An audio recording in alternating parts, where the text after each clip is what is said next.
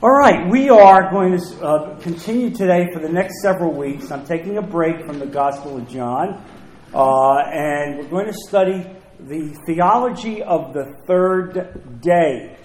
And I would ask you to keep copies of these outlines. And the reason I'm going to ask you to do that is I believe that this is one of the more significant and poignant ways you can teach someone who is not a Christian about why we are Christians. We don't just do something by happenstance. We don't believe that it's an accident that Jesus came to this world. We know that Jesus is the Son of God because God told us for 2,000 years before Jesus was born that he was going to send Jesus. And not only that, God told us 2,000 years before Jesus was born that on the third day something incredible would happen, the likes of which the world would never see. The third day. And God told us over and over and over again. And he did it the way God does it. He does it most often typologically, meaning he gives you a way to see it in a metaphor, telling you that be aware, this is going to take place. This is going to be a different way of looking at things. And so this is a critical thing. This is what separates us from the world. No other religion has this. And that's what separates the Bible from every other religion. God has spoken to us and made it abundantly clear that Jesus Christ is his Son and the Savior of this world. And so that's why I want you to save these outlines. That's why I want you to be able to go back and look at them so that you can speak to your friends and neighbors about why we say what we do, why we believe it. Now, all of this teaching comes out of the two disciples on the way to Emmaus. I gave you that outline in June. I gave it to you again, not to go over it, but so that you have it for a frame of reference. The point of that being that on the third day, the two disciples are walking away from Jerusalem heartbroken because they believed in Jesus and they thought something would happen and that Jesus would be their leader and political leader and take charge and be their Messiah. Instead, he was crucified, and now he's dead, and now they're walking away brokenhearted, and they meet up with Jesus on the road to Emmaus. It's about a 3, 4, 5 hour walk, maybe a 5 hour walk. And Jesus is walking with them and they don't recognize him. Jesus has hidden his identity. And Jesus then says to them, why are you brokenhearted? Don't you realize all the things that the Christ had to suffer? And he then opens the Bible and teaches them for the next 5 hours about all the things in the Bible that were effectively portending his coming. And that's what we're doing now. We're showing you the things that Jesus said. I would imagine that had to be one of the great sermons of all time. Jesus opening the Bible. Can you just imagine that? Jesus just speaking off the top of his head. After all, he wrote the verses. If you think about it. And there he is just going verse by verse by verse from Genesis right through, showing everything. And these two disciples are just astonished. And what an incredible thing. And so I gave you all of the references in the New Testament that showed that the New Testament church was well aware of where this third day began and what it was about. And so this is important. This is important. This is one of the critical teachings that we do that I really believe resonates and with the world. And so now, today, we're going to study for the next several weeks some of the examples in the Old Testament. There are about 40. I'm not going to do all of them. I'm going to highlight them for you. But there are about 40 examples of the third day, so that God has begun to demonstrate to the Jewish people first, and now to us, what was going to take place on the third day. And so today we're going to study the story of Abraham and Isaac. And you have always studied it and been taught that it represented the story of submission and obedience. And meaning that Abraham was told to sacrifice his son Isaac, and Abraham was willing to sacrifice his son Isaac, the most important thing in the world to him, because God had told him and asked him, you need to do this to me. And Abraham obeyed God. He had submitted to God, and we had always been taught that that was the critical lesson. Well, today I'm going to tell you that, yes, that's a lesson, but there's an even greater lesson than that.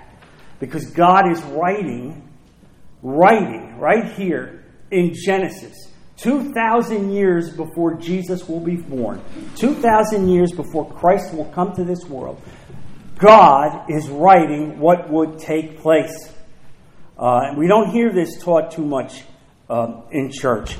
And so I want to really emphasize this to you today. And so you have your outline there, and you can follow along with that as I begin reading Genesis chapter 22, verse 1. Sometime later, God tested Abraham. He said to him, "Abraham." "Here I am," he replied. Then God said, "Take your son, your only son, Isaac, whom you love, and go to the region of Moriah. Sacrifice him there as a burnt offering on one of the mountains I will tell you about."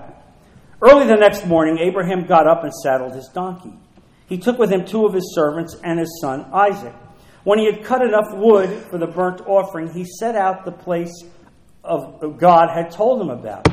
On the 3rd day, underline it. On the 3rd day, Abraham looked up and saw the place in the distance. He said to his servant, "Stay here with the donkey while I and the boy go over there. We will worship, and then we will come back to you." Abraham took the wood for the burnt offering and placed it on his son Isaac. And he himself carried the fire and the knife. As the 2 of them went on together, Isaac spoke up and said to his father, "Abraham." "Father?" "Yes, my son," Abraham replied. "The fire and wood are here," Isaac said. "But where is the lamb for the burnt offering?" Abraham answered, "God himself will provide the lamb for the burnt offering." Please underline that verse. God himself will provide the lamb for the burnt offering, my son. And the 2 of them went on together. When they reached the place God had told them about, Abraham built an altar there and arranged the wood on it. He bound his son Isaac and laid him on the altar, on top of the wood. Then he reached out his hand and took the knife to slay his son, but the angel of the Lord called out to him from heaven, "Abraham, Abraham." "Here I am," he replied. "Do not lay a hand on the boy," he said. "Do not do anything to him. Now I know that you fear God, because you have not withheld from me your son, your only son." Abraham looked up, and there in a thicket he saw a ram caught by its horns. He went over and took the ram and sacrificed it as a burnt offering instead of his son. So Abraham called that place, "The Lord will provide." And to this day it is said, "On the mountain of the Lord it will be provided." Now, you should know that Mount Moriah, where he went, will be effectively the mount where Jerusalem will be founded. There is no Jerusalem at this point. Jerusalem will be founded. And the Temple Mount, the temple itself, the first temple will be built on that site. And that will be the site where Jesus will be sacrificed. Can you imagine that? 2,000 years later, Jesus Christ is going to be sacrificed right on the same spot where God spared Isaac. So this is an incredible typology that God is teaching the Jewish people and now us about what it means to be a Christian. Turn to Hebrews chapter 11.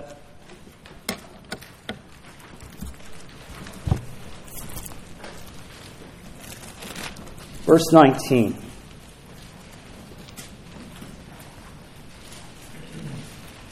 Verse 17. By faith, Abraham, when God tested him, offered Isaac as a sacrifice. He who had received the promises was about to sacrifice his one and only son, even though God had said to him, "It is through Isaac that your offspring will be reckoned." Abraham reasoned that God could raise the dead, and figuratively speaking, he did receive Isaac back from death. When you look at this story and you see the third day, and on the third day, what it means that Isaac was spared from death on the third day. They're walking, and Isaac is walking, being prepared to die. And on the third day of that walk, it is that third day in which Isaac is spared from death. Now, let's understand something. This is an incredible passage showing faith and submission on the part of Abraham. It was his only son. Remember, he waited till he was about 100 years old for this boy. And so it was a gift from God, and God said that there will be generation after generation that will come from you like the sands on the beach from this boy. And yet now God is saying, take him. He's going to take him. You would imagine that Abraham, like any of us, would have said, God, what are you doing? What's this about? But Abraham believed in God. He had faith in God, believing that if God wanted him dead, God would raise him from the dead, if that's what he wanted.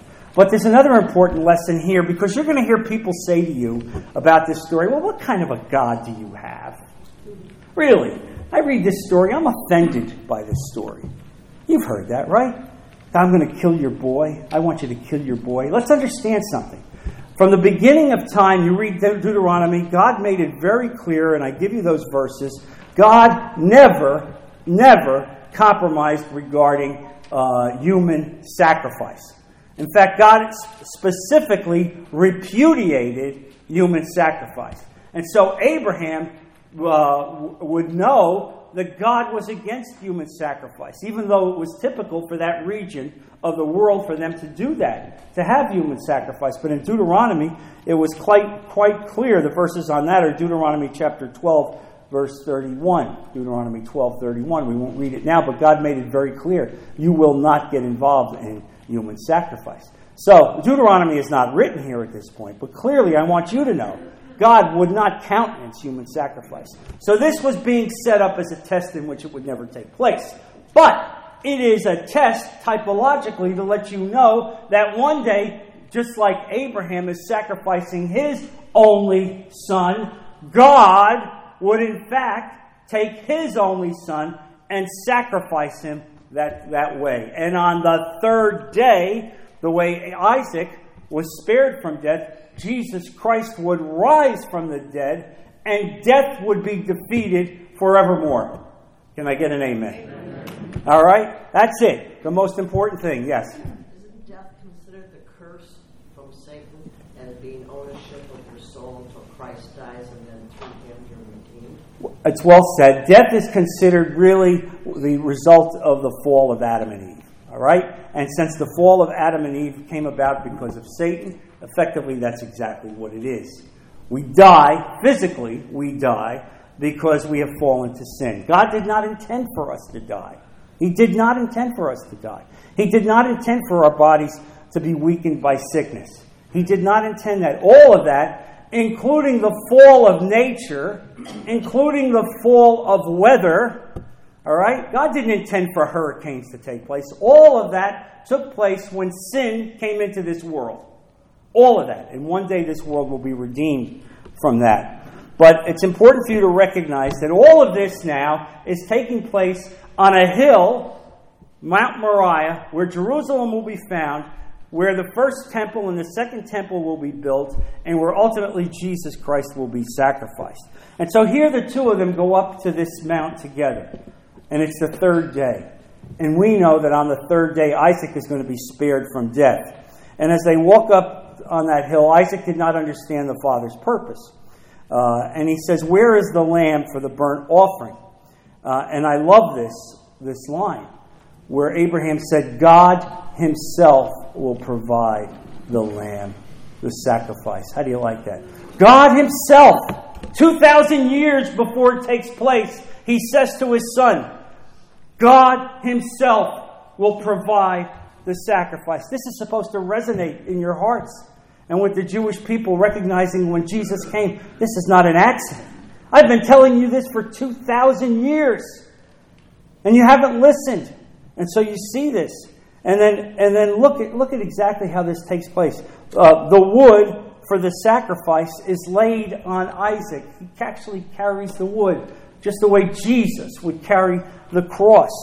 And he willingly was allowing himself to be sacrificed. Now let's understand something. Isaac was probably 20 years old at this point. His father is probably now 115 or 120. Are you getting a sense for what it would have taken for Isaac to say to the old man, "Are you kidding me? You're binding me up to some wood?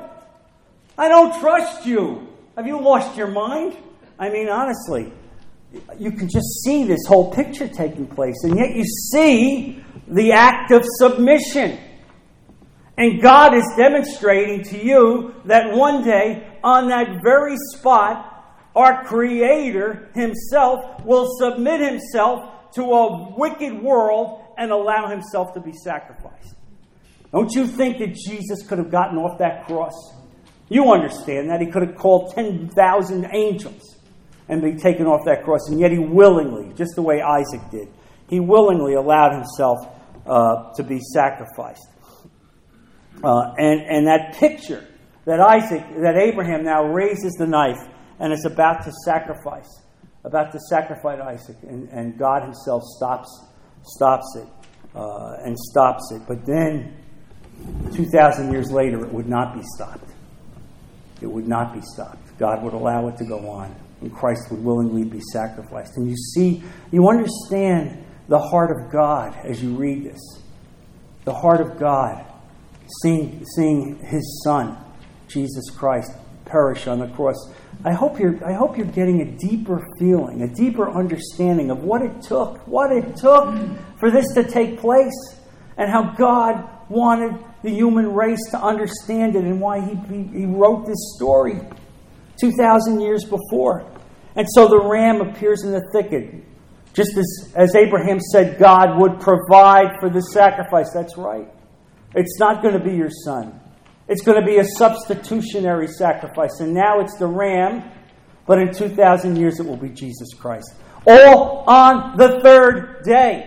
Why do you think? I mean, don't you find it incredible that here it is, this story is being written now. It took place in the year 2000. Moses is writing it because God is speaking through Moses. So Moses is writing it, and Moses is writing this story probably somewhere around the year 1400, 1300. Writing this, he didn't know the significance of the third day. I want you to understand that. I don't want you to think that this is some editor put this in later. This is the actual word. And on the third day. And Moses writes it down. As if he were sitting there with Abraham on the third day. It's because God wanted you to know that the world would never be the same. That it would be changed forever. Because on the third day, death would be defeated. And that's exactly what happened. Isaac was spared from death on the third day. And a sacrifice, a substitutionary sacrifice would be given to us. And so, in the fullness of time, God's only begotten Son, Jesus Christ, whose miraculous birth was like that of Isaac. I mean, let's face it, it was a miracle, Jesus' birth. And Isaac's birth was miraculous. I mean, a man and a woman are 100 years old, and they're giving birth to a baby. Are you kidding me? You understand the significance of that, but that's what God does.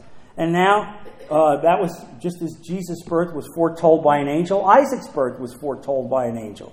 Now they walk up the very same hill. Isaac and Abraham walking up the same hill that in 2,000 years Jesus would walk up. And God would ultimately not spare His Son, but offer Him. Turn to Romans chapter 8.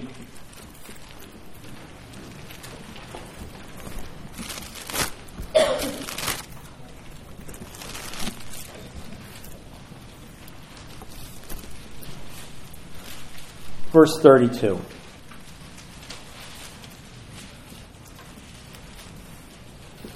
He who did not spare His own Son, but gave Him up for us all, how will He not also, along with Him, graciously give us all things. Who will bring any charge against those whom God has chosen? It is God who justifies. If you want to have an understanding of why God is with you and what God can do for you, there it is. There it is. And he indicated that early on, 2,000 years before Christ would be born. He indicated very clearly that this is what his intention was.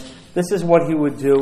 And right there on the mountain of God, right there on the mountain of God, Mount Moriah, you will see Jesus Christ coming and giving his life up for us.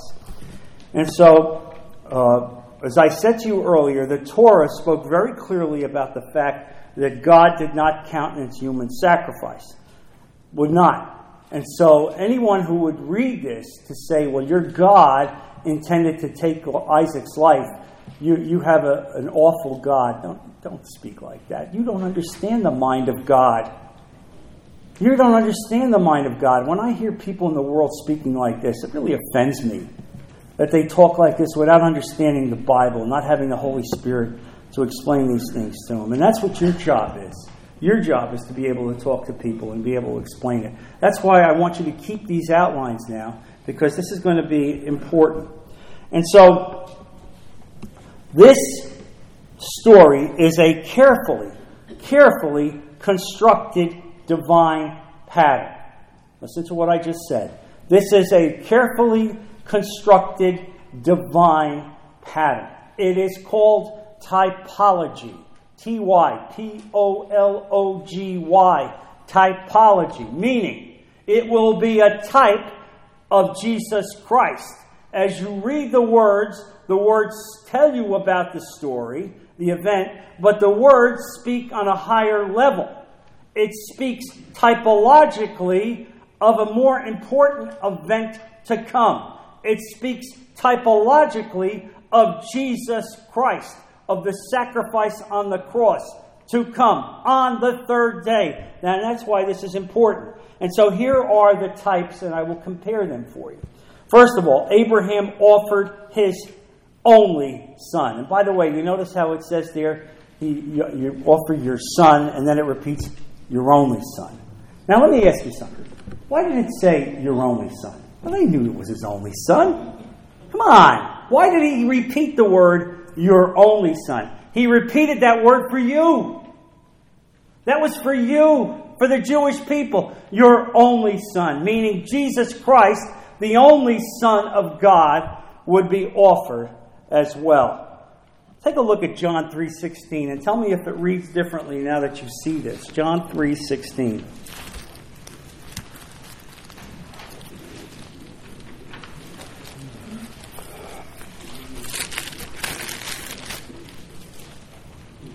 For God so loved the world that he gave his one and only Son, that whoever believes in him shall not perish, but have eternal life. Now, does that sentence resonate with you in a way that it maybe didn't before? Because you see that the very words, his one and only Son, go back 2,000 years to Mount Moriah, when Abraham is told, sacrifice your son, your only son. Words don't happen by accident. All right? The Bible isn't just a careless melange of words. It is the divine Word of God. Every word in the Scripture has been weighed and carefully thought up. You know, I was with a good person this past weekend who says he's a Christian, and I believe that he is. But he says to me, well, I don't really believe the Bible. I believe it's all metaphors. It's all metaphors. And I just shook my head. And I said, but how do you, I went through that verse. I said, read this verse. Because this is a person that believes that there's 1,000 ways to God.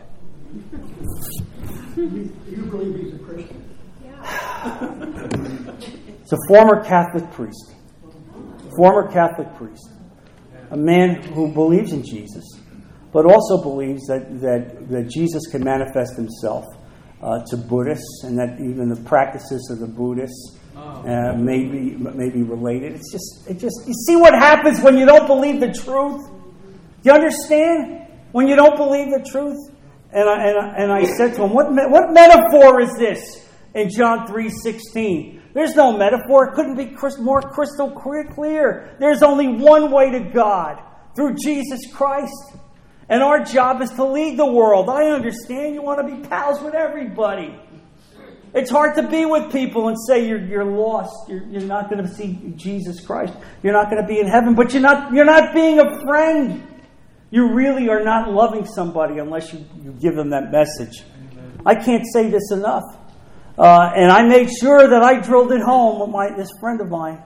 I drilled it home over and over and over again in so many ways.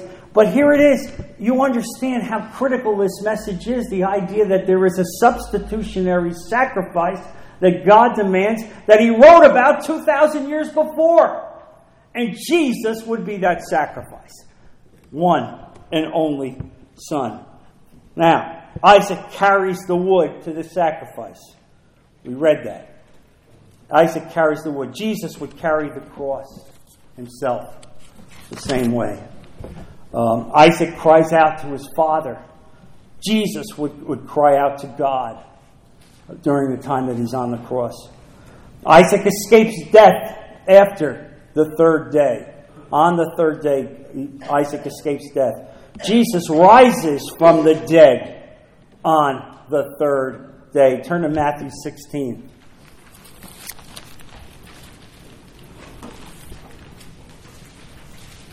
And by the way, folks, you see, people, they call themselves Christians, and they're good people, but they're just not. They haven't read the Bible. They've been taught some bad theology. And I mean, it's sad. Yes, they believe in Jesus, but then they believe some of this other garbage that goes along with it, and it's not right. And it's not right. And that's the job that God wants us to do. Matthew 16, verse 21. From that time on, Jesus began to explain to his disciples that he must go to Jerusalem and suffer many things at the hands of the elders, chief priests, and teachers of the law, and that he must be killed and on the third day be raised to life. How do you like that?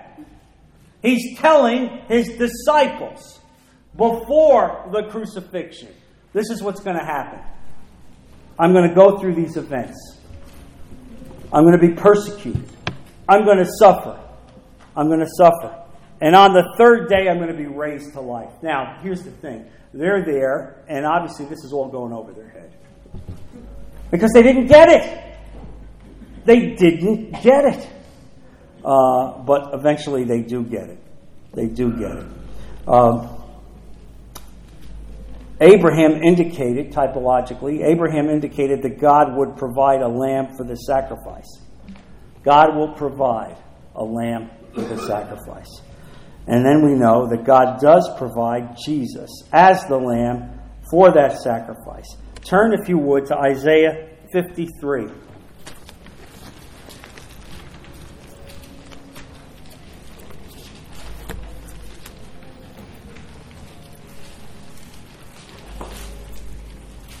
Verse 7. Now this is written 800 years. Okay, so I want to give you the chronology. The story of Abraham is about 2,000 years. This story now, Isaiah, is written about 800 years before Christ. Verse 7, he was oppressed, and this speaks about Jesus. He was oppressed and afflicted, yet he did not open his mouth. He was led like a lamb to the slaughter, and as a sheep before his shearers is silent. So he did not open his mouth. He was the sacrificial lamb. There it is, written by God himself 800 years before.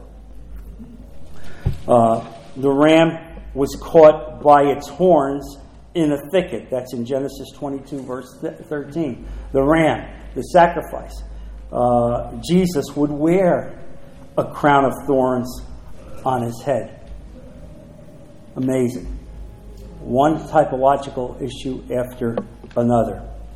The sacrifice takes place and is offered at a specific location on Mount Moriah. hundreds of years later, there would be thousands upon thousands of sacrifices made on the same spot inside Solomon's temple.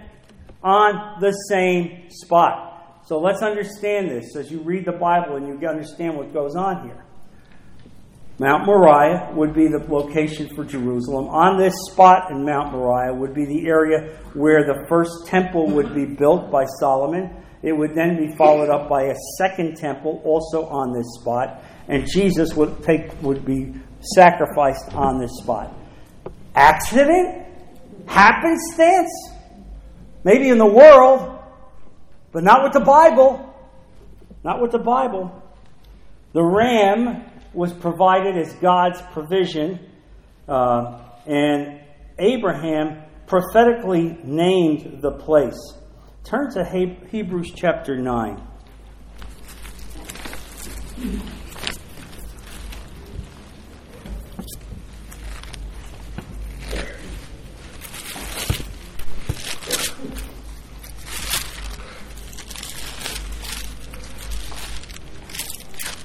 Hebrews chapter 9,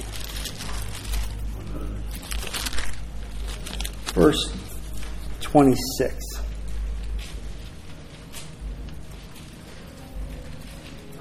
Then Christ would have had to suffer many times since the creation of the world, but now he has appeared once for all at the end of the ages to do away with sin by the sacrifice of himself, just as man is destined to die once, and after that to face judgment. So Christ was sacrificed once to take away the sins of many people, and he will appear a second time, not to bear sin, but to bring salvation to those who are waiting for him. So there you see the perfect sacrifice. Sacrificed once, not sacrificed multiple times.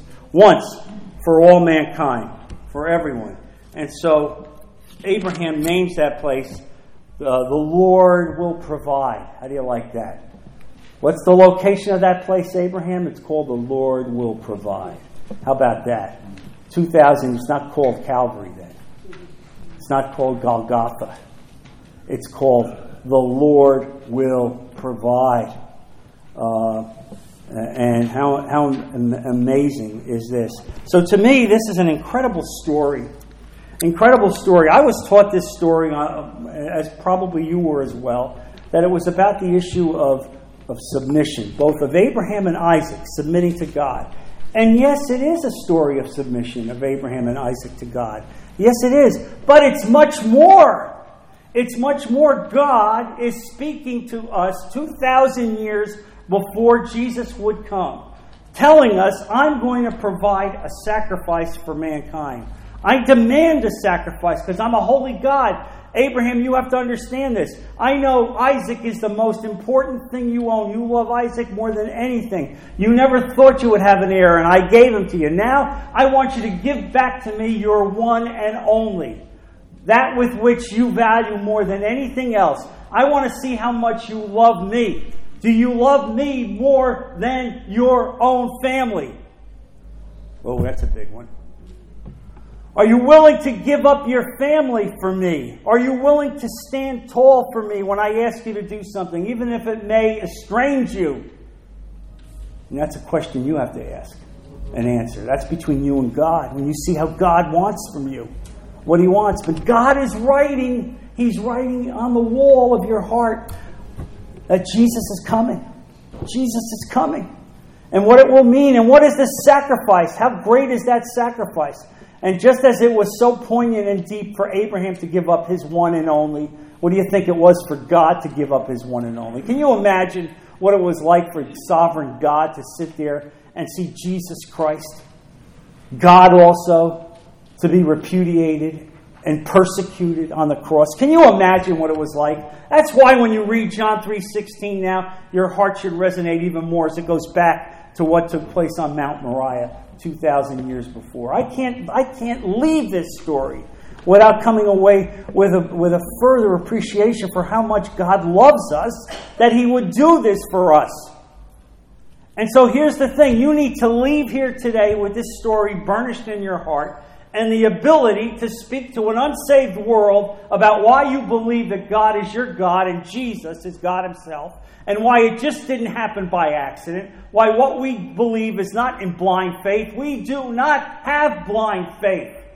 You mean to tell me 2,000 years before God tells you what's going to take place, and it takes place, and you're going to call it blind faith?